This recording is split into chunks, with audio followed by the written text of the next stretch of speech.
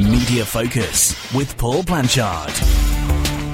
This week, selling BBC Three. Independent producers John Thoday and Jimmy Mulville have put a cheeky yet serious bid in to buy BBC Three. Is this something the Beeb should seriously consider? Jihadi John. The media has been criticised for turning terrorist Jihadi John into a modern-day Jesse James. Is the scale of the coverage becoming counterproductive? And The Mail Online. A former journalist has accused his old employer of dishonesty, plagiarism and near fabrication. Should we be concerned? And are we complicit when we visit the sidebar of shame? And joining us are two of the media's best and brightest. William Turville is news editor at the Press Gazette, and Natalie Nahai is a web psychologist, author and contributor at Marketing Week. Media Focus. So first up, should the BBC consider selling BBC Three rather than moving it online? Executives at firms Avalon and Hattrick have submitted an audacious bid to buy the channel. The rumoured £100 million bid was immediately rejected by the Beeb, saying the channel was not for sale because it wasn't closing. Director of Television Danny Cohen later explained that they couldn't sell BBC Three because it would be impossible to sell a BBC-branded station, its prominent EPG slot, or programme rights it didn't own. William, what's your take? Is this a cheeky bit of PR here, or do you think they have a serious point? Yes, I think it is a cheeky bit of PR, really, and if it's going to make the BBC think about their plans for serving the licence fee payer, then good on them, really. Do you think the BBC lack a vision here? Because clearly they wanted to close it down. I mean, moving it online is basically closing it down anyway, wouldn't you agree? As someone who fits into the age bracket they're aiming BBC Three at, I'd say I would be very unlikely to go online to watch a BBC Three programme, especially a new one. Do you watch BBC Three? I do, yeah, but not. I wouldn't go out of my way to do it. I watch it because it's there, but I think if they were online, it'd be very difficult to draw me in, and therefore that would be taken away from me. I actually disagree on that point. Most of the TV I watch, if I watch any TV at all, and actually all of the radio I listen to is all online, I think if they're looking to attract more people in and maybe retain some of their existing viewers, then actually moving it online could be a really, really good thing, because you're going to be making it more available to an audience that might otherwise not realise it's there. So, for instance, going onto the BBC website and you're looking at BBC Radio 4, Radio 2, suddenly if they're advertising BBC Radio 3 more prominently, it's going to attract more eyes, and I think there's something to be said for doing that. I don't know about you, but I don't actually watch BBC Three other than avidly watching Family Guy as I'm going to sleep on a night. You know, that seems to be... American Dad and Family Guy seems to be the thing that everyone watches. That's their staple.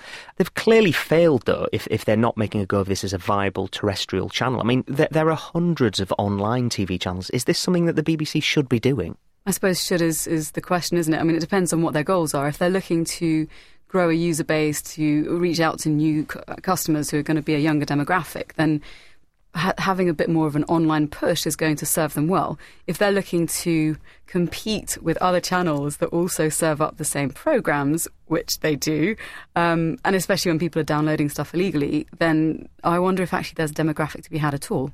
I mean, there is an argument to be said here that the BBC Three is at the cutting edge because it's a youth demographic, that actually this is signposting the death of television channels itself. You know, BBC One and BBC Two have a much older demographic, and older people do watch more television. That's not me generalising, the evidence shows that. Do you think that this shows the death of television generally? No, I think it does point towards a different type of customer, a different kind of viewing habit, and I think we always kind of lament the loss of one technology when it gets replaced by another, or the use of one in a particular way when there's a new usage pattern that emerges, but that's just what happens generationally. We saw the same thing happen with letters to email or whatever happened before that. So I think it's not something that's going to be a very, very quick and sudden change. But you're right in pointing out that it's probably something that indicates the shape of things to come. Do you think that most people, though, are moving on to iPlayer now, that linear television is dead? I mean, that's probably a better way of asking the question. London Live, for example, has noticeably struggled because no one wants to watch 24/7 London news. Yes, I mean, I think what we are seeing emerge is a kind of trend towards event-based television. So the only live TV that people tend to watch is if there's something that's bringing a nation together. So, for instance, if it's sports or if it's a particular news story, like with Charlie Hebdo and all that, people were flocking to news channels just to be able to experience something in real time with their peers and the wider community. So I think, yes, I would agree that linear television is no longer something that's become our staple, but there are instances in which people do log on all together and watch something in real time with their peers. William, do you think the BBC should commit to linear television for young people? Because of the unique way the BBC is funded, it has an obligation to reach out to many communities, including young people. And that demographic's not going to be served if the first thing that they do is shut the channel at the first sign of trouble. I think that a website's not going to perform the same service because, well, this comes down to my viewing habits. I only watch BBC Three when I'm scrolling through my TV listings, and that's how I discover things. And John Thoday and Jimmy Mulville were saying, I think they've said that what they think is it's going to be a bad thing for new comedies coming out, and I agree with that. I don't think I could discover new comedies if they were just online, no matter how big the advertising push. I just don't think that's something that I do as a consumer of television. I'd watch something on television, give it a go, but I think it's quite a big commitment for me at least, to find something on my laptop, then hook it up onto my TV because I do want to watch it on a bigger screen. Do you take the BBC's point, though, that the young people demographic is quite well served by the commercial marketplace? I mean, whilst I do watch Family Guy on BBC Three, I also watch Peep Show on Channel 4, for example. We have Sky at home, and there's probably literally 80 and 90 youth-oriented options available on the EPG. Why should the BBC be serving markets that's already being served by commercial operators? I suppose you could say the same about BBC News, the BBC News channel. I mean, you've got Sky News channel, you've got RT now in the UK, Al Jazeera. You could say it about EastEnders when there's Coronation Street. You could say about that. So you think the BBC are damned if they do and damned if they don't? Inevitably they always are, aren't they? They enjoy kicking themselves, I think, more than other people do. Natalie, this will only save a few million. It's quite an inexpensive TV channel anyway. When you compare that to the budget of, say, one programme on BBC One, like Top Gear, the whole channel costs like a fifth of what Top Gear does. Do you think the BBC ought to have had fewer episodes of Top Gear, or even cut Jeremy Clarkson from there in an effort to save the channel? Oh, God, poor old Jeremy Clarkson. Well, there's nothing poor about him, he's filthy rich. I think if it was a case of making the decision based on budgeting, and they do have a strong viewership on terrestrial, then it seems crazy to kind of just axe it. That would be my take on it, even though I tend to watch all my TV online, and the people that I think they're probably serving also tend to watch most of their media online. If there isn't a good reason for them to axe it, then it might just have been quite a bold move on their part, and probably not a very wise one. The problem is, you see, I understand the BBC have got finite resources, but if you've got £1 in your pocket, you can choose to spend it on either a youth-orientated TV channel, I'm stretching the analogy here, or you can put it on a massive budget to do with a motoring programme. I mean, they do have a choice. Why has Top Gear got all those programmes? I'm picking on Top Gear for some reason because it's an expensive show. But the BBC could cut a period drama, for example, but it's choosing to cut this. Do you think that there's a strong argument that because it is served by, or the youth market is served by commercial operators, that they shouldn't be in this market at all? Or do you think their public service ethos means that they should be doing something? I actually think that if they are one of the only channels in the world that actually demand their citizens like the BBC as a state, but essentially that's what they're doing. We're forced by law to pay for these channels. I'm actually personally quite happy about that. I think the quality is very high, but I think that if you look at it through the lens of rights, and actually that there are a lot of young people who are accessing TV, like William says, through their television sets, then they have a right, as do the parents and the adults in this world, to access that information, to access that media in the form that they choose. So from that perspective, if there isn't a strong argument to axe it, I would say it's better to keep it. William, do you think, lots of people try and carve up the cake different ways. Like on the podcast a couple of ones ago, we were talking about CEOs of local newspapers were saying the BBC should provide them with some syndicated content. Do you think that the BBC should stand alone, or do you think it should start to work more cooperatively with other brands, other channels, other news-gathering organisations? I suppose it's a bit different with local newspapers. That's more my area of expertise, and I would say yes, absolutely, because local newspaper groups are losing a lot of money, and the BBC, in their view, and I tend to agree with it in a lot of cases, tends to take their news stories and dominates local coverage because it's got such large resources. Do you view the BBC as a competitor? You're a journalist at Press Gazette. There's the media show, Steve Hewlett's Gaff on Radio 4. They've got strong media coverage online. Do you view them as a competitor, or do you view them as a collaborator? If you don't mind competitor, absolutely. But a competitor that are in a completely different ballpark. It's not too often a Press Gazette story would make a BBC story, but when it does, that's it for us, really. And in terms of our website traffic, for instance, the phone hacking trial, that's Press Gazette's biggest story it was by far our biggest story of last year, or certainly the first half of last year, and because it was being covered so extensively on the BBC and other organisations, obviously, but the BBC, I suppose, would have been one of the main ones. They're taking the traffic, and that's the problem for local newspapers as well, except on a more frequent scale, because there's a fire at a local bank in a town. Local newspapers cover it, but as soon as the BBC swoops in, people generally will go to the BBC more frequently because it's a national website, and I suppose it's a more trusted brand in many cases. So next up, is the media obsessed with Jihadi John? The media has been criticised for giving terrorist Mohammed Emwazi the nickname and printing endless pictures and clips from the Islamic State's propaganda videos. Critics say that the press risk playing into their hands not only by glamorising him, but by desensitising us to the violence. Defence Committee MP Bob Stewart says that the media has turned Emwazi into a modern-day Jesse James and has warned that the scale of coverage risks further radicalising young people. Natalie, does Bob Stewart have a point? Do you think they should ease up on the coverage? Well, I think there are two key issues that are at play here. The first is around exposure, and the second is around freedom of press and freedom of speech. So the first with exposure, the kinds of images and content that they're talking about are extraordinarily violent, extremely disturbing, and I think there is something to be said for the fact that we're becoming increasingly desensitised by these sorts of images. If we think back to when we've seen people like Saddam Hussein get hung, I mean, that was extreme in terms of the kind of stuff that we've seen prior to that, which is nowhere near as violent, and then actually witnessing something in real time. And there was a huge amount of media kerfuffle and uproar, rightly so, about that being shown. And yet, if we compare something like that to the kind of more visceral horrors of seeing people being beheaded, even though it's still someone suffering at the hands of someone else, there's a certain level of gruesomeness that we're kind of upping the game.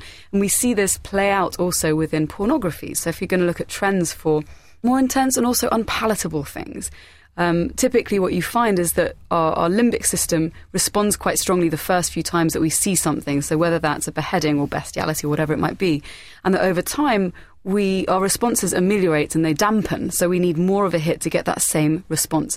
So if we're thinking about the kind of media and its role in terms of framing this debate and what they're trying to do, which is to educate people and hopefully dissuade people from becoming radicalised, then they do have something to answer for in terms of not encouraging people to see this as a positive thing. I mean, the media would argue that they're wanting to show the terrorist acts for what they are, to turn people off and raise awareness of what they're doing. But do you think that there is just quite a basic agenda here that they need to drive eyeballs to the news channel, and that the more that the stories cover, the less people are interested, and therefore they have to increase the intensity of it just to retain the viewers? I think one of the issues around intensity is that if you start to scale up or ramp up the intensity of news stories in the short term, then it also has a long-term effect. So whereas we might be quite shocked by these revelations now, when you hear about someone being taken hostage or you hear about a shooting, people don't bat an eyelid anymore because it's become part of our cultural discourse, and it never used to be. And so I think there is something there that we have to look at in terms of making sure that people get access to this news and seeing it for what it is, but also not glamorising it and not lowering our visceral response to it as something that is abhorrent and that should be treated delicately and not encouraged by its being plastered all over our different various news channels. William, clearly one of the other pressures on the ruling news networks is the fact that often they don't have time in the moment to make considered and thoughtful news judgments that, you know, a day or so later, on reflection, might have appeared that they've shown too much. But do you think more generally, though, you know, they're showing Jihadi John too much? I don't think they are generally, no. They're not showing everything. They're not showing the beheadings.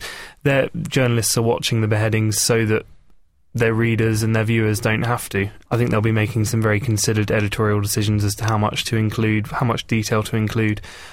I think with what Bob Stewart was saying, the problem with that is that he doesn't really know what impact it's going to have, and neither the newspapers. Everyone's trying to make a judgment call, and I think certainly with newspapers, I think they've probably held back to what they'd consider an appropriate degree. Obviously, it's more difficult for broadcasters, as you say, when they have to make a decision within minutes often, especially with their rivals deciding whether to do this or not. It does make it very difficult for them, and perhaps they've regretted certain decisions they've made 24 hours on. And websites have exactly the same problem, and I'm sure a lot of websites have published certain images, published certain names, and then withdrawn those names or images later on after they've fully considered the situation. So Fox News recently showed a 15-minute video clip of the pilot that was recently burned alive, and they showed the thing in its entirety and very robustly defended it, refusing to take it down. Do you think, though, that there's a wider point here, that this is what the terrorists want? You know, they're repeatedly beheading people because they want lots of beheading videos to appear in the media, and are we, albeit reluctantly, aren't we doing their bidding in giving them what they want? I suppose the terrorist organisations themselves aren't going to know for sure what the impact of these videos being shown is. Broadcasters, newspapers don't know what that impact's going to be either. Obviously, these videos are being put online, messages are being put out on social media for a reason. I think it would be patronising of the media to keep this sort of thing secret from the public. I think they have a duty to report it all and hold back certain images when necessary. But I mean, we shouldn't forget that if anyone really wants to watch these videos, they are on YouTube, they're on social media, they are available. I mean, Natalie, you're the web psychologist. There's a wider point here that William refers to there, which is that, in a sense, the TV networks are damned if they do and they're damned if they don't. His point is that it's all available on the internet, and if I want to watch the video clip, I can. So the news should report stuff that's happening. If these terrorists are beheading people, then there's no problem with them leading their news bulletins with that and showing some footage to illustrate it. Yes, and I have to say I agree. I mean, I think the difficulty here really is about what they hold back and what they represent, and I think it's something which has to be very delicately handled. And like he says about the long-term impacts, we don't really know what the long-term impact will be. However, I think that as a rule of thumb, there are ways to frame and describe and discuss horrors that are happening in the world without beaming them as images into people's heads. Because the problem is, of course, when you see something, especially when you're a kid, visual imagery is a lot more visceral, a lot more emotional, it packs a lot more impact, and it's a lot harder to get rid of than something that you read, for instance. So I think in terms of my own experience working with people, typically if there's a difficult subject, you see this often in editorials, so things where there might be triggers in the content for people who have suffered traumas of various kinds, there'll be a trigger warning. So there is some choice for the viewer or the reader as to whether or not they want to be exposed to that specific medium through which they're telling the story. And I think that's also a crucial point to make, is that we have to have choice as to how we want to consume these very difficult news stories. And if we don't get given that choice, I think that's when we start running into problems. Is there any evidence to suggest that people are more daring when they're online in terms of what they would be prepared to watch? You hear anecdotally that people are ruder on Twitter than they would be in real life, for example. Is there any evidence in terms of behaviourally that people will look at videos that they wouldn't, or they would turn away from if they were on television in their living room, but because it's on their laptop or their iPad, they will watch it and be that bit more daring? Yeah, so one of the things that's happening there is the online disinhibition effect. So basically what you see is that if you're not in front of the person that you're responding to or interacting with, we tend to respond in a way that you wouldn't face-to-face. So things like trolling or flaming or saying things that might be hurtful. So that is one element that our online behaviours do differ from the way that our offline behaviours present themselves. The other thing, of course, is that if people are consuming this media either through their laptops or through their handheld devices, tablets, phones, etc., we have a very different physical relationship to handheld devices and to desktops than we do to our much more physically distant TVs, which sounds like an odd point to make. But because it's a more intimate medium, the technology is much closer to our bodies, we're more likely to take risks in terms of what we're going to look at because we're not going to be seen by anyone else. And there's that much more private sense of, well, I'm just going to watch this and see what happens. Another aspect, of course, is that when you flick from one site to another, so the sidebar of shame, you get distracted, something looks appealing, you're kind of engaged in a way that enables you to react quickly and make a quick choice, which means that you're actually stopping people in some respects from making a considered, weighed decision as to whether or not to make the choice to click on the button or to watch whatever link is there. And so I think that offline watching TV is a very different thing to online accessing this media. William, final question then on this is, where do you think the line should be drawn? I mean, do you think the broadcasters have it about right, that they have to show the hostage there about to have his head cut off, and then they cut away or show the aftermath. Do you think that strikes the right balance, or do you think that they ought to be just a little bit further or a little bit further back from that line? No, I think they've got it about right. Obviously, I haven't been watching Sky News, BBC News 24 hours a day, so I don't know if perhaps they've gone too far and it hasn't been picked up on. But I think they've drawn the line about right. And certainly images used on news websites and newspapers, I think, are about right, really. Not showing too much, but showing enough to demonstrate the horror of the situation. And finally, should we worry about journalistic standards at the Mail Online? A former Daily Mail employee has written a searing attack on his former employer, accusing the paper of dishonesty, theft of copyrighted material, and sensationalism so absurd that it crosses into fabrication. James King alleges that journalists were told to rip content from other sites, repackage it with an explosive and inaccurate headline in an effort to maximise traffic to the Mail's site. DailyMail.com MD Rhiannon MacDonald has since issued a statement saying that the company utterly refutes these claims. William, you used to work at the Mail Online, so come on, spill the beans. Should we be concerned? I made the decision not to spill any beans when I left, and wise. I'll be sticking to that. I think the things that James King has said are perhaps shocking to some, but anyone who's read, there've been a few of these expose blogs written from former Mail Online employees. I think it was a well-written piece, but I don't think any of it was overly surprising to anyone who's read anything about working at the Mail Online before. Isn't this a bit like chocolate, that you go into the petrol station and you know what it is, you're complicit in it, it's naughty, but we all do it, and therefore we best not discuss it? Is it a guilty pleasure? I think the picture that James King paints, it's obviously not very chocolatey when you're working there. No, indeed. but yeah, I mean, it's obviously an extremely popular website, and I think the point I'd make about what James King has said is that sort of website might be rare in the United States, and I know that journalists take a great pride in their work, and there are very strict copyright rules. But James's point is that they're pushing those rules to within an inch of their lives. I mean, critics would say, look, the Mail Online has such a large online footprint. If the Daily Mirror have a story, the Mail just rewrite it. They give a quick attribution to the Daily Mirror, that no one clicks on, and then they get the story. So it's almost to the point of plagiarism, but not quite, and it's still unfair. That's his point. If it was the other way around, and the Mirror happened to be the bigger website and was more successful, then I'm sure there'd be arguments saying that the Mirror is plagiarising the Mail. But it just so happens that the Mail is the biggest and most successful national newspaper website globally. Yeah, globally. It's widely regarded as the most visited news website in the world, is it not? Absolutely, yes. Yeah. And I think because of that, it will get picked on, and obviously it's got a bigger staff devoted to its website than possibly any other news website in the world, and so it's going to get picked on. But I suppose you've got to think that other websites, such as other national newspaper websites in the UK, want to be the Mail Online, and if they were as successful as Mail Online, then they'd be picked on in the same way. I think a lot of news websites employ similar tactics to the Daily Mail. They're just not quite as successful.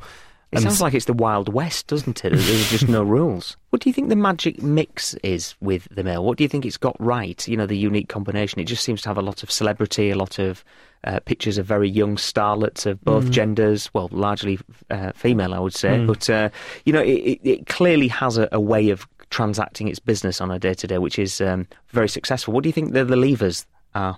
Well, obviously the sidebar of shame's a big one at drawing people in. But then also, it publishes, I think at last count, around 600 articles a day. That's globally. I'm sure it's a few more now, because it always seems to be growing. But it's the fact that it does them all, and it finds these incredible stories and just publishes them all, whereas other news organisations wouldn't have the time and resources to do so. But it's just an incredible amount of content, and that's one of the reasons they do so well. Natalie, what's the psychology of the sidebar of shame, as we keep calling it? I should say, in fairness, they don't call it that, but that seems to be what it's known as popular. I mean, for example, I don't like looking at it, but inevitably you get drawn into reading articles that you've no interest in, but you think, oh, that Hollywood starlet has put some weight on her thighs, and you just click on it. And I hate myself for doing it, but it's almost like driving up the M1 and seeing a car accident that you can't help but look, can you? Do you think that's a large part of it? Well, I think you've absolutely hit the nail on the head, that they really have a key understanding of psychological triggers, of certain principles. For instance, the contrast principle, before and after pictures. We can't help but look. The brain has to figure out what the story is, what's happened, and then if you throw that in with some sexual triggers, so seeing someone that's attractive and young, whether you're a woman and you're fluid sexuality and you're attracted to her, or you're comparing yourself, or whether you're a man and you're finding this woman attractive, whatever, they know how to pull these particular levers in such a way as to make it really clickable. And I would contest that some of their stuff is clickbait, in that if you qualify clickbait as something which is a title, which is a psychological, is designed psychologically to trigger people into acting, and then you don't deliver what you claim to deliver in the headline, as we've seen with this expose, if it is true that seems to be the case, then actually you're generating empty traffic, and you are stealing traffic and eyeballs away from other more reputable places.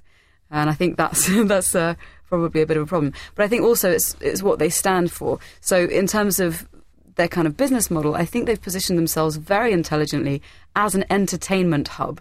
It's not, I wouldn't say that it's the place that people who want serious news go to. They'd go to the BBC, or they go to another thing like, I don't know, Sky News, whatever. So you're going there when you're bored at work, you've got 30 minutes on a phone call that's, interminable. What are you going to do? You're going to have a look at the sidebar of shame and see who's got their bum hanging out, or because it's something that's entertaining. It's like BuzzFeed. It's a similar sort of structure. And they've done that very, very well. But do you not think that it's slightly different qualitatively to BuzzFeed, because they quite deliberately go for intrusive personal pictures? I mean, Paul Dacre many, many years ago said that he wouldn't use intrusive paparazzi-based shots, particularly of young people, and clearly, if you look at the Mail Online, they're doing that every day. What do you think of the ethics of it? I mean, we all look at it, so, we're all complicit in it, but on the other hand, I do wish it wasn't there. Well, or some of the pictures they used weren't there, I should say. So we've always had problems with paparazzi. I think now the problem is that there's a much wider platform where a lot more people can get access to this kind of image. And because it's so tantalising, and it is tantalising, how many of us don't think when we're sat there at our job doing a PowerPoint presentation for the 100th time for a bunch of people that are never going to, really pay attention? How many of us are not tempted to go off and scroll through someone else's fantasy life and have that schadenfreude of, I don't know, this person's got an amazing life, and look at Kanye West, and isn't her bum massive if you're looking at Kim Kardashian? So, that it's seductive and it's tantalising. And I think, in my experience, I just have to adopt an all or nothing approach, because our brains are hardwired to go for this tantalising stuff. And we get a dopamine hit every time we see it. Every time we get a little bit of reward, which includes something that's either sexual, or it's something that our peers have sent, or it's something that arouses an emotional response, we get that reward sensation in the brain, and so it initiates this hunger, this seeking, this wanting to consume more stuff that will give us that reward. And that's what they do really, really well. William, do you think that's why they've deliberately differentiated mailonline.com from the Daily Mail as a brand, to keep the two separate? One's a newspaper and the other one, as Natalie would say, and many would argue, that it's an entertainment hub online. I mean, the separation is there, obviously. But it was interesting to see in January that its most popular days online were the 7th and 8th of January. So that was the Charlie Hebdo attack. I think that would have driven most of it. I mean, so it's interesting, because people don't really think of it as a place to go for serious news, but I think it almost is. I mean, maybe that's incidental. I think, the Mail Online gets a huge amount of its traffic from people going onto its website, and so I suppose if the Charlie Hebdo attack's going on its website, then people will click on it. It does have a reputation for the celebrity side of things, but I think it also does the other things extensively, and I'm sure it got more hits for its Charlie Hebdo coverage than every other national newspaper website still, despite the fact that most people do go there initially for something celebrity, or something a bit quirky, or something funny, or a sexy picture of someone. I think that's a really interesting point, because we're basically talking about an ecosystem, and some ecosystems are more exciting and more tantalising and seductive than others. And I think what they've managed to do really well is put the bait out there. If you're trying to attract a bunch of mice, you're going to put out your best cheese, and then hopefully at some point they'll see the rest of the buffet. And that's, I think, what they're doing. Of course, they're going to be able to report on other stories, but if front and centre, and it usually is when you go on the site, if front and centre on the site you've got sexy images and you've got stuff that people are going to get angry about or fired up about or have an opinion on, that matter to their daily lives, like you're saying about local stories and things that other newscasters just simply can't reach because of the sheer size of the Mail, then I think that they are positioning themselves to be the primary deliverers, not only of all the sexy stuff and the celebrity gossip and the paparazzi and all the rest, but also of the other stories that might well be much better covered in a lot more context and to a much higher level of journalistic integrity. But because it's there and it's easy and it's right next to the tantalising stuff, people will go. I'm sure, and I'm sure that Guardian, The Telegraph, they have their live blogs. They probably cover things in more depth and definitely with more original reporting than the Mail Online on some breaking news stories. But the fact is that people go to the Mail Online to read those stories, which is a shame. Which is a shame for them, I suppose, in many senses. Obviously, all newspaper websites use Press Association and other agencies to get their news, but it seems a shame when you have someone from the Telegraph or the Evening Standard or the Guardian at the scene of an incident. More people will be reading it on Mail Online. It's frustrating for them, it must be. I'm sure it's very frustrating for them, exactly, yeah. So they come for pictures of Kim Kardashian's bottom, but they stay for an in-depth analysis of the current inflation rates, no doubt. And I think that's an excellent point to leave it there. Guys, how do people follow you on Twitter? Natalie, should we start with you? What's your Twitter ID? What's your website? Tell us about your book as well. So my Twitter handle is @NatalieNahai, and my website is thewebpsychologist.com. I wrote a book 2 years ago with Pearson, which is called Webs of Influence, The Psychology of Online Persuasion. And I'm currently working on my new book, which is about how the internet covertly hijacks our decisions and manipulates our behaviours and our relationships for good and for bad. So the whole gamut and what you can do about it. I will look forward to reading that with interest. William? My Twitter handle is WTurville. And my website is pressgazette.co.uk. And you can follow me on Twitter @PaulWRBlanchard. You can also visit our website, mediafocus.org.uk, where you can leave your email address and receive a shiny email once a fortnight letting you know when the new podcast is out. That's it. Thank you ever so much for listening. The associate producer was Jordan Greenway. I'm Paul Blanchard. Catch you next time.